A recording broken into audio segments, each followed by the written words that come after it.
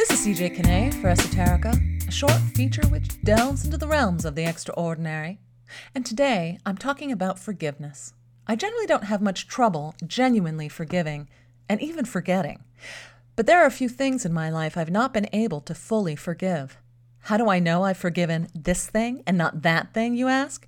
Well, I can barely remember that thing. And when it occasionally does occur to me, I think nothing of it. But when this thing comes to the fore, I have all sorts of thoughts and feelings about it, and most of them aren't pretty. Forgiveness is mostly for me, and not really as much about the other person involved. I mean, sure, we all want to be granted forgiveness when we've messed up, but when someone else has done the messing, holding that hurt, that horribly disempowering victim feeling, that playing it over and over again in our minds feeling, inventing new and sometimes even vengeful scenarios about it, holding tightly to that grudge, for that's the opposite of forgiveness, isn't it? Grudge, a word which sounds as implacable and insidious as it truly is. Well, all that, darn it, only hurts the holder, and that's me. Or maybe you. And it really does hurt, because your brain doesn't know the difference between thoughts and reality.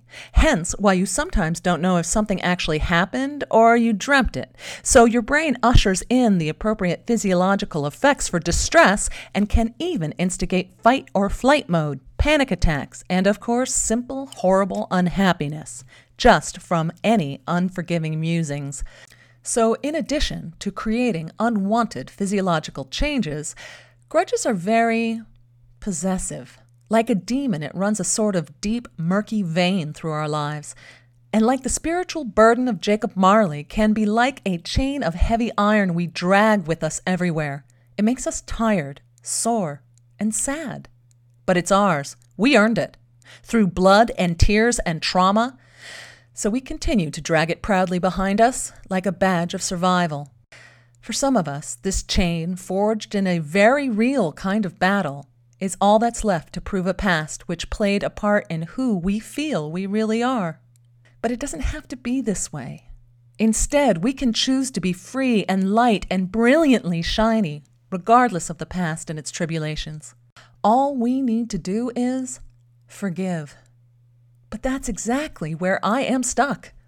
I've been having a lot of trouble, and when I think on my righteously hard-won grudges, I can feel my gut clench as seemingly unbidden the events reemerge inside me to begin their awful alchemy, transforming this ugly burden into yet another link in my already heavy chain.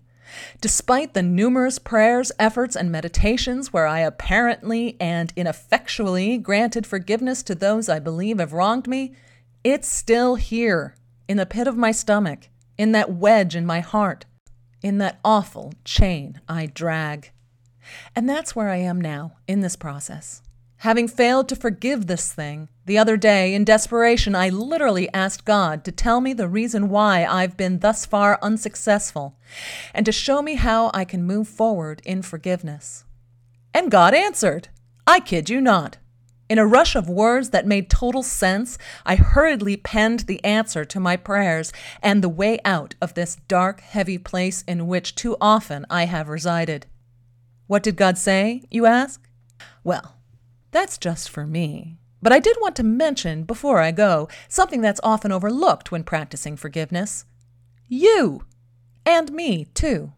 Sometimes we need to forgive ourselves for whatever role we think we may have played. That's not blame, by the way. It's giving yourself a break, which is part and parcel of developing that wonderful unconditional love for ourselves, to which we are fully entitled. Because love doesn't judge or see the past. It lives only in the present, snuggled within even the most hardened of hearts. Oh, and one last thing. If none of this has so far moved you to start a practice of forgiveness, remember what the Buddha said. Holding on to anger or a grudge is like drinking poison and expecting the other person to die. For Esoterica, this is CJ Kinney. Thanks for listening.